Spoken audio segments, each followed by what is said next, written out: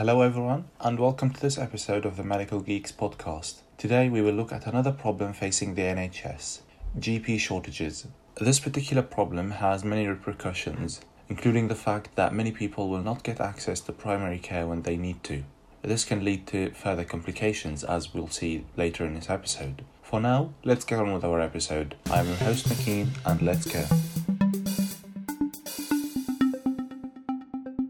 So, what is the problem exactly? Well, to put it simply, there are far too many patients and not enough doctors to see them. We will explore the reasons for this in a second. However, for now, let's look at the scale of this problem and see the trouble it's causing. First of all, the waiting lists are only getting larger and larger, and people are having to wait much longer to see their GP. On top of all of that, GP appointments are now only about 10 minutes long. In addition, people are having to wait for approximately 2 weeks in order to get an appointment with a GP. As you would imagine, this is causing several complications. For example, GPs aren't having enough time to accurately diagnose the patients, and patients aren't able to get appointments with their preferred GPs who they trust. This is a big problem because if there is no trust in the doctor-patient relationship, the patient may not be as honest and transparent about their symptoms. This may lead to an inaccurate diagnosis on the GP's side and thus further complications to the patient's conditions. Ultimately, if this kind of error of misdiagnosis repeats, the image of GPs and primary care will probably get bad press coverage and bring very unwanted trouble. Finally, you can see how the stress posed on GPs would make their lives awful and cause troubles to the patients. If you think about it, you're having to see tons of patients a day and you only get 10 minutes to examine each patient. And so you can see why this would cause so much stress for the doctors, and the GPs more particularly. In a survey,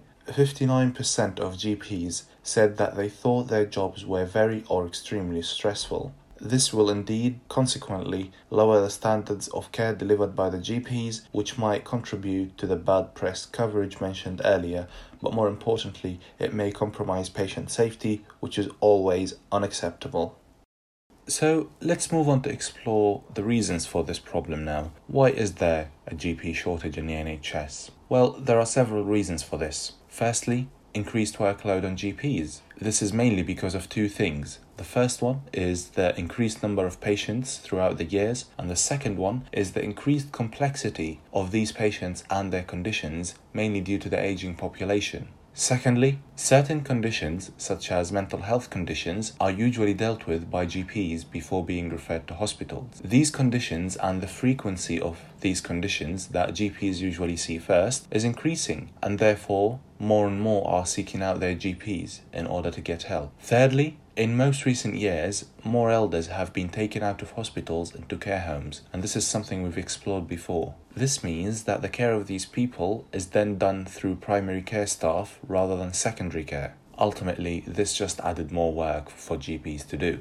Fourthly, more GPs are working part-time in order to take other responsibilities, such as public health or budgeting responsibilities in the NHS. And so there are less and less GPs, or at least GPs are becoming less and less available for appointments and for consultations. Finally, people miss their appointments. When people miss their appointment and don't tell their GP, not only does this cost the NHS £260 million a year, but it also means that the waiting lists will get larger and larger and the problem will only get worse. So, now that we've explored the problems and we've explored the reasons, how can this problem be solved? Well, to start with, the most obvious and straightforward solution is to recruit more GPs. However, this is more of a long-term solution since it takes about 10 years to train a single GP after entering medical school. When it comes to GP shortages, we can say that this has become increasingly problematic since the mid-2010s. And so ministers have a plan that by the end of the decade, i.e. by the end of 2020, they would want to have employed 5,000 new GPs. However, with more GPs resigning and not enough medics in the UK training as GPs, the NHS looks to hire more doctors from abroad. Nevertheless, we're not sure how would Brexit affect this plan. There are some demands to train less senior primary care staff, such as nurses and healthcare assistants, to be able to do some of the things and to take some of the responsibilities that GPs do, such as prescribing certain common medications, taking bloods, urine and pregnancy tests. These are just examples, they're not limited to these things. This way, GPs don't have to spend an entire appointment having to do with something that is straightforward and simple and other care staff can do. Finally, I would like to leave you with the thought that we can all make a difference. For example, we can all make a difference by only visiting our GPs if we absolutely need to or if we think that there is something serious. But more importantly, when we book a GP appointment, we must respect the time our GP has made for us, and we should absolutely go to that appointment and we should not miss the appointment. If we cannot make it, for whatever reason, we should let our GP know in advance as soon as possible. Well everyone, that was it for today's episode. I hope you have found it helpful. If you have any questions, you can drop us a message on Instagram at The Medical Geeks. Alternatively, you can visit our website at themedicalgeeks.com. Stay tuned for more episodes. Until then, stay safe. I am your host, McKean, and goodbye.